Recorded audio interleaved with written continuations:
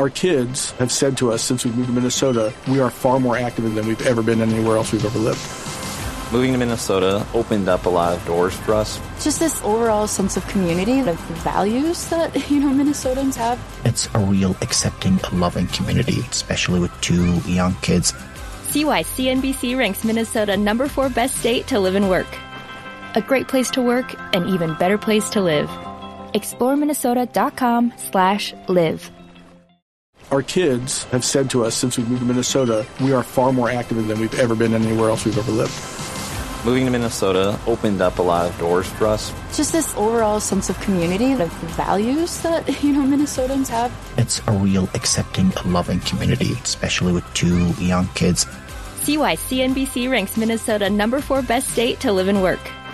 A great place to work, an even better place to live. ExploreMinnesota.com/live.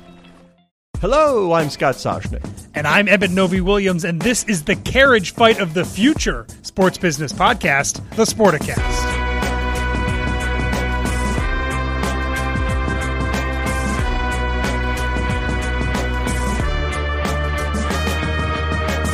I like the energy. However, because we're live, and we talked about this, like, how are we going to talk about this? What if it's settled today, which it seems like it's a likelihood because of Monday Night Football game with Aaron Rodgers. So immediately at the top of the show, your carriage fight of the future becomes the carriage fight of the past. However, you are looking in a macro sense. If I know you, Eben Novy-Williams, we're not going literal here. You're going macro sense, cable carrier against against the provider of the content in Disney and ESPN. So this one's Charter Disney. This has been going on. What's it been now? Like a week? I'm trying to think. Week and a half at this point. It was All right. last And by Saturday, the way, so 10 days. You've had college football starting, NFL starting, a big one, Aaron Rodgers. So let's go big picture. Let's pretend as we're reading here in the air that there is a solution, a settlement, an agreement, a détente, whatever you want to call it, between Charter and Disney. You, sir, have spent a good portion of the morning, and I'm doing a million things, so I had one ear on you talking to Kurt Bodenhausen. There was something about you were marrying the writer's strike and content creation and cable companies and streaming companies and not really going to pay. I know you were talking about that world. And I sort of jumped in a little bit and say, I hear that in a world that this is going to be less valuable and owners better wise up, that things are going to change, even A-list properties.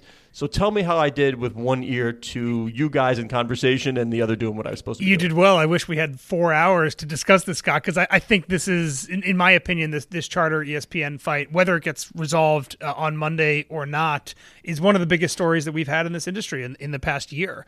And there's been so much talk about the way the cable consumption, cable bundle is dying and what that means for the cable companies, what it means for the broadband companies, what it means for rights holders like sports teams. I said this is the carriage fight of the future. And I mean that, you're right, in a macro sense, because for so long, all of the carriage fights we used to see happened between two companies, whether it was ESPN and Charter or ESPN and Time Warner, whatever it was, two groups that had the same interest in mind in preserving the cable bundle business as it was. And this is the first in which we don't really have that. ESPN obviously wants the cable bundle to continue. It's been massively profitable for them. It will continue to be as they try to figure out the digital streaming stuff.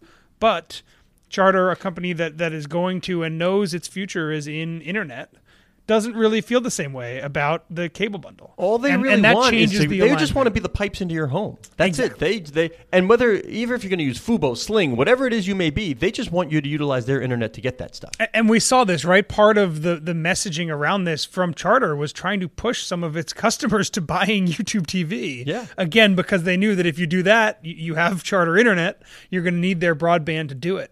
And this feels like it's the future here. As the cable bundle disappears, as the big cable companies realize that they are fighting for a model that is going to be gone, and whether that's 2 years from now or 10 years from now, whatever that looks like, this is going to be the future for groups like ESPN. It's going to be carriage fights with companies, whether it's them or whether it's whoever else it is, that don't have the same interests in mind, same business interests in mind as they do.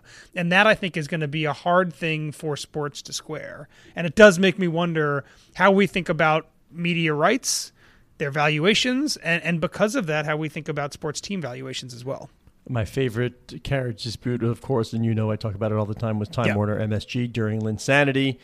Jeremy Lin comes in, they start winning, he's hitting big shots, and all of a sudden everybody from the mayor on down has to get involved because New York wants to see its Linsanity. He couldn't miss it. And by the way, when you talk about sort of big moments in sports business history, that was one of them. That Jeremy Lin single-handedly helped to solve that dispute. Both sides just couldn't go on that way. And for this, we're talking NFL and Aaron Rodgers. That could be the impetus to get that thing solved. But I hear your point. You're looking forward at a changing business model. And when you're dealing with some of these other companies, Disney's core business is the sports and the rights, right? ESPN I'm talking about. Obviously, Disney is theme parks. We know that. But when you talk about these streaming companies, this we're talking pimple on the pimple. They're just not going to pay that much attention. Might have been worth the headache. I mean, that's one of the things you were talking about earlier. And as the revenue model, this great dual income revenue stream for the advertising ESPN, and the sub fees. Advertising and the sub fees, as that starts to go away, it really changes. Which it is. It really changes, obviously, the income mechanism for ESPN, and therefore changes ESPN's capacity to keep paying for high-priced rights fees that in almost every sport have just gone up in a very, very steep way over the past few years. And now that we have streaming companies coming in, it's clear in my conversations with stuff that executives have said publicly, I think a lot of sports team owners and sports executives believe that if ESPN's buying capacity dwindles, if Turner's buying capacity dwindles, that they have a whole new class of deeper-pocketed companies like your Apples and like your Amazons and maybe your Netflixes that are going to come in and pick up the slack and maybe pay more. And I've been reading a lot and listening to a lot over the past few days about how that might not be true, right? And I do believe that if the thinking is that at some point all of these rights are going to stop being purchased by big cable companies and are going to be instead be purchased by huge tech companies, but they're going to continue to go up in value. I do think there are some potential cracks to that theory that, again, would really scare me if I was an owner in maybe any sport outside of the NFL and maybe outside the NBA. Is Mark Zuckerberg not one of those? I mean, Facebook was supposed to be one of these, live right bidders, and they dabbled a little bit. I believe the first baseball game was Mets and Phillies, and that's because our friend Rob Shaw was a Mets fan, and that's what he wanted first over at Meta. But clearly, Mark Zuckerberg has made it abundantly clear to those inside the company and obviously the sports leagues as well, we're not paying for live rights. Just not our business. Not what we're going to do. What am I to make then of Apple and MLS? What, dip the toe in the water? You can get a chance to get in and get an entire league and some shoulder programming. What am I to make of that in terms of what you were saying, that they will not be significant bidders in the world of live? Yeah, I think we're in this kind of weird world right now where there is an overlap right now of cable networks and streaming companies looking for rights, right? And if you are an Apple and you want to carve out something meaningful and new and try something out, you do need to spend for it right now. Yeah, but what about if I have cash on hand? Why don't I just do the old, just going to buy the whole thing? Why rent when I can buy, right? Don't lease the car, buy it. You can also do that. The Thursday night deal that Amazon did was significantly bigger than the Thursday night deal that Fox had previously to that, right? So Amazon did pay up for Thursday Night Football more than the TV network that had it prior was paying. But again, I think moving forward, you mentioned the writer's strike. The point I was trying to make in the office about the writer's strike is that there's a lot about the writer's strike that is AI related, obviously. There's a whole other thread to it about the economics and the way they're changing for creatives and rights holders now that Amazon and Netflix and Apple are getting into the production studio game. And those companies have drastically shifted what the expectation is for people, actors to get paid, for writers to get paid, for directors to get paid, etc. And I do think that is a potential warning sign for sports in some ways. That, again, because if you're Amazon, the TV studio part of your business is so small, it's so insignificant. You're not relying on this to be the end-all, be-all of your business. It totally changes the negotiating and the leverage position that these companies have. And again, getting into sports would be the same way. For Amazon it's a web services company, it's an advertising company, it's a little bit of an e-commerce and a retail company, but the Prime Video is not a huge part of the Amazon business. Did you say Amazon's a little bit of an e-com?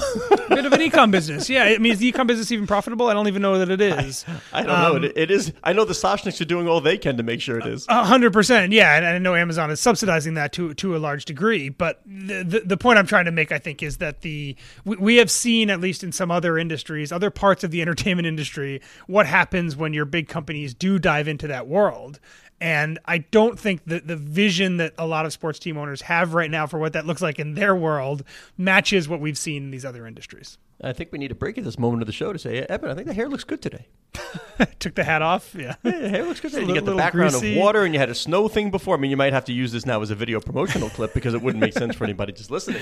But my hair and makeup guy did a good job. He did an excellent job today. Just bike to work and take the hat off, and that's what it looks like. Excellent job. All right, well, let's see. They don't have, as of this minute of taping, murmurs, rumblings, whispers of a settlement between Charter and Disney. But even if they do, we're saying this ain't over yet. Yeah, I think this is a moment we may look back on and realize that things are starting to change, and this was the first, or one of the first cracks. Yeah. Can I also say the Coco Gauff U.S. Open Championship would be a moment where we look back and say things are starting to change, I would say significantly in terms of the landscape of women's tennis. As of right now, they're not changing on the men's side. It's like, okay, Djokovic, check. Yeah. But Coco Gauff winning, I mean, she, as Kurt Badenhausen wrote, prior to the match, she was on the precipice of sort of endorsement greatness. Yeah. I mean, New Balance, great for them that there she is, front and center. But a new face of women's tennis in Coco. What is she, 19 years old? 19 years old, yeah. 19, winning the U.S. Open, American, Cha and Ching. Agreed. Yeah, she's the youngest either U.S. Open or American Grand Slam winner since Serena Williams, I think. So following in her idol's footsteps already. Well, yeah, exactly. There was so much pressure put on Coco when she was younger, when she made her tour debut a number of years ago. And in tennis, Scott, that they're phenoms at 16 that never win a Grand Slam, never went up to the hype. You forget about them by the time they turn 20. She, at least in her young career so far, is living up to all of the hype. Wins the U.S. Open, as you said, at 19. She has a big endorsement profile. She's very charismatic.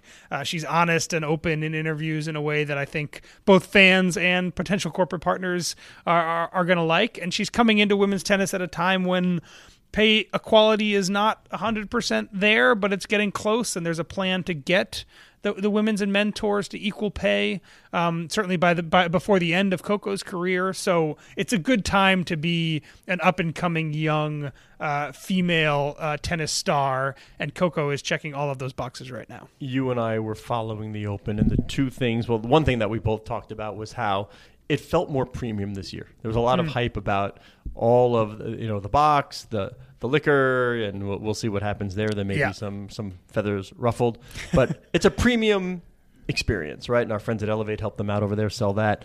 So you could feel it, but premium became more premium, and then also on the player side, I found it very interesting, and I agree with this strategy. I understand that for years there was a pendulum swinging towards helping the lower-ranked players make more money if you won a round or two. This year, the money went back to the stars. A little more money went. This is a star-driven event. This is New York, night matches. You better have stars, big names playing. I mean, now, think about Coco Gauff for the next, how happy is the USTA that you can pencil in Coco Gauff on the Friday, Saturday night match for the first week of the Open and know there is your major draw. It doesn't matter who the opponent is. That is what you have. Shelton as well now is getting to the point, did not win. but you're getting to the point now where people will like to see him play a night match at the U.S. Open, American players. That is a big deal. And I think they finally recognize, I see you need to help out and support the players on just making it through the earlier rounds.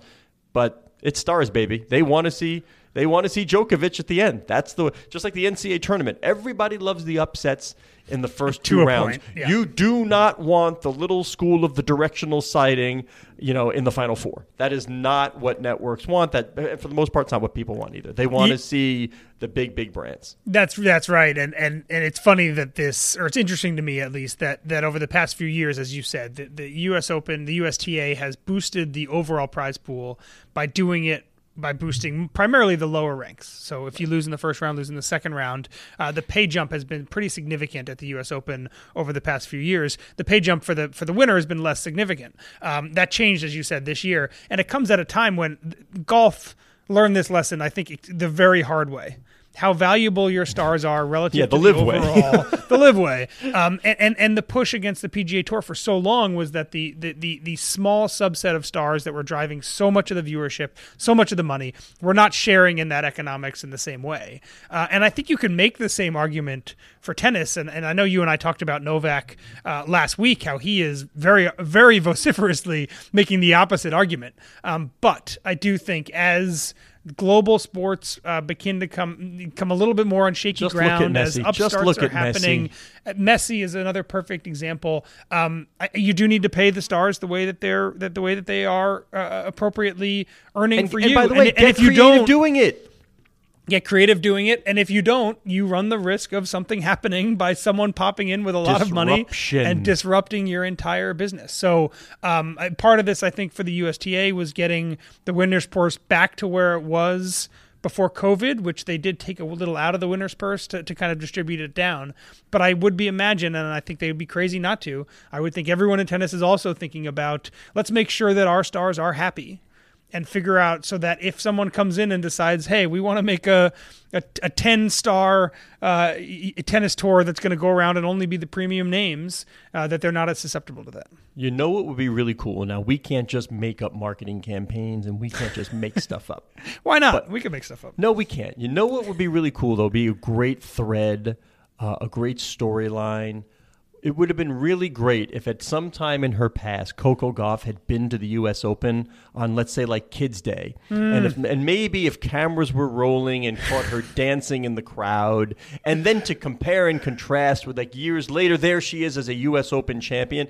That, if only, it's a shame. It's a shame she never got the chance to go to Flushing Meadow and dance around on Kids Day, because, that would just be some great video that if anybody had it, they could, maybe share it and then share it again and again and again and again. After I'd seen it and I'm starting to be tired of it, people could share it again after she won, if that happened. If only she had that opportunity. Sensing the sarcasm there. I saw this clip of Coco dancing at Kids Day a decade ago more than I think I saw clips of her winning the U.S. Open this year. God. Everybody seemed to latch on to this little 10-second clip of her dancing at the Open. It's definitely good. It's compelling. I know she was asked about it after she won the championship as well. But I'm with you. Yeah, the just parroting of everybody else's little social posts, it gets overwhelming at times. Overwhelming. It gets annoying. All right. Anyway, week 1 of the NFL. All right, we still we got Aaron Rodgers in a big Monday night game. Gee, I wonder if that's going to do good numbers. Yeah. Maybe, if they fare as poorly as the other New York team in week 1 by halftime, that sound could be everybody shutting off the TVs. Yeah. But no, here we go. Do you feel just the hype machine, the printing press?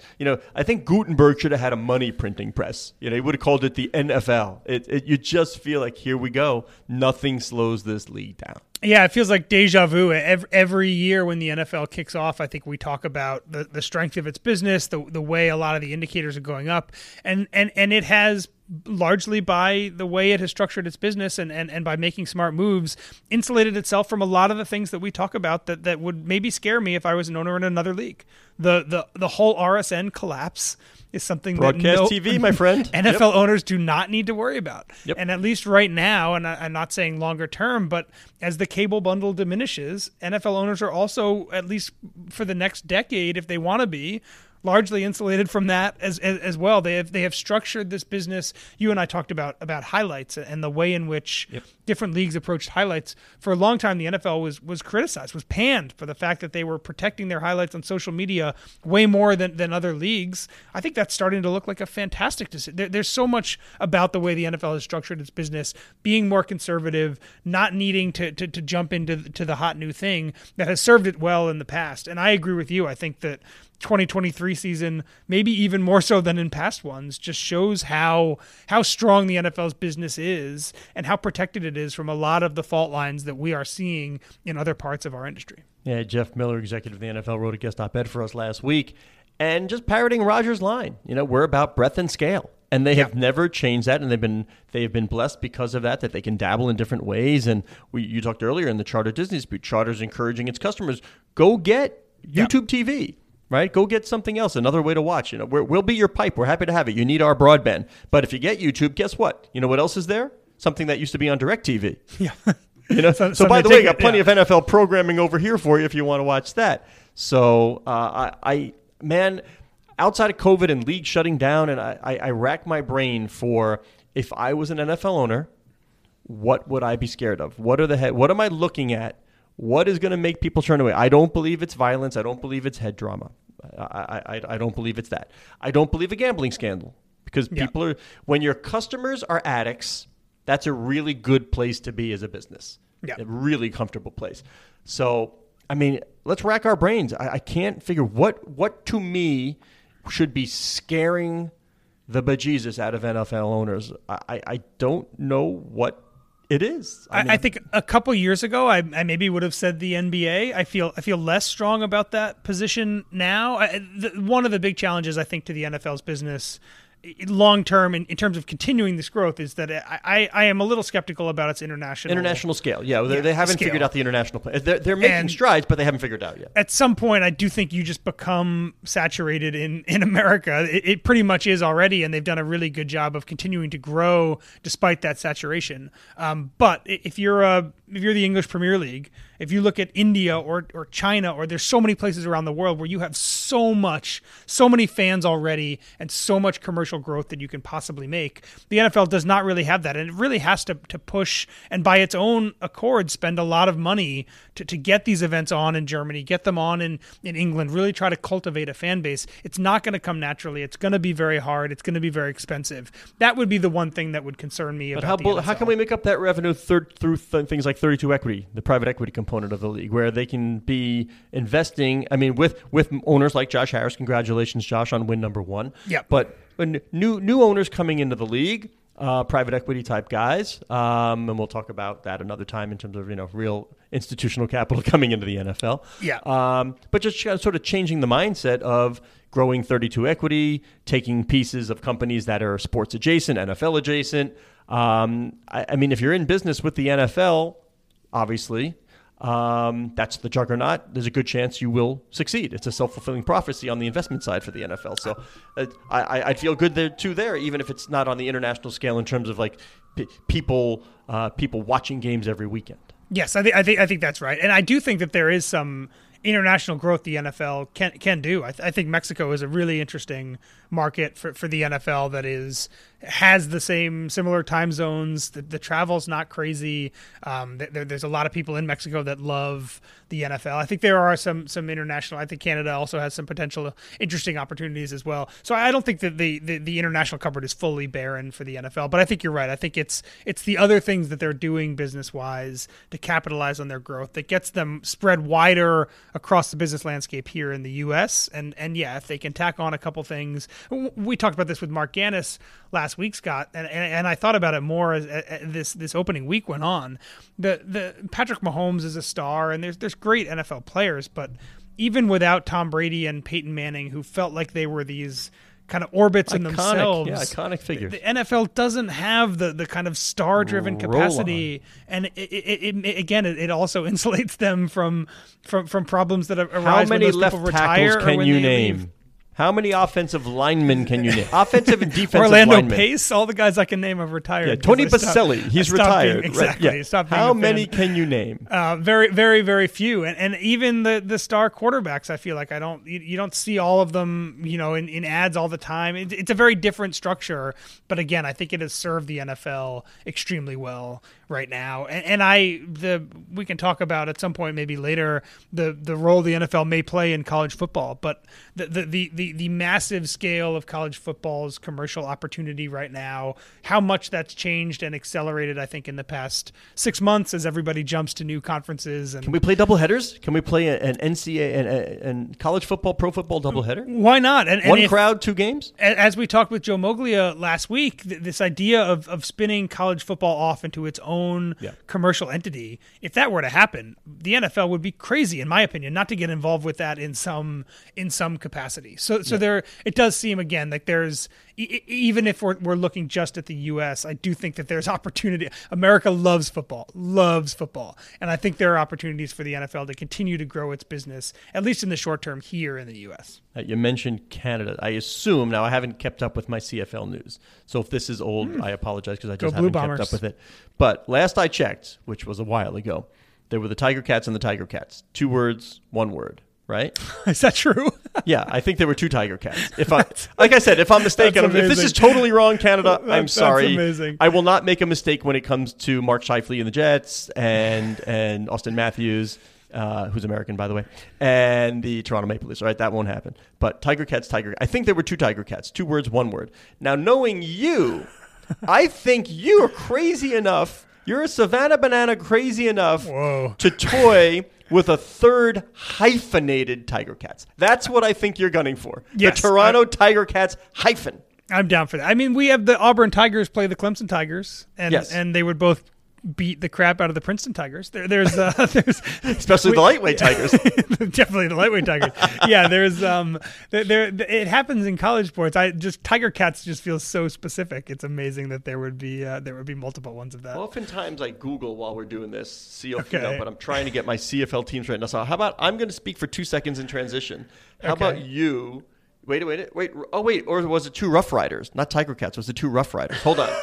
There's Rough Riders, Elks, Blue Bombers. Oh, here's one. Oh, Hamilton Tiger Cats has a hyphen. Okay. Argonauts, Stampeders, Lions, Alouettes. Are there more? There's there one more? or 2 That's what I'm seeing right now in my quick check.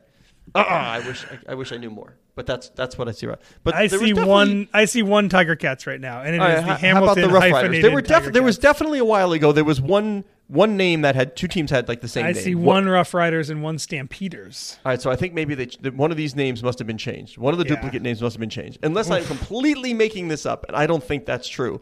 I think there was a 2 words, 1 word nickname for 2 teams.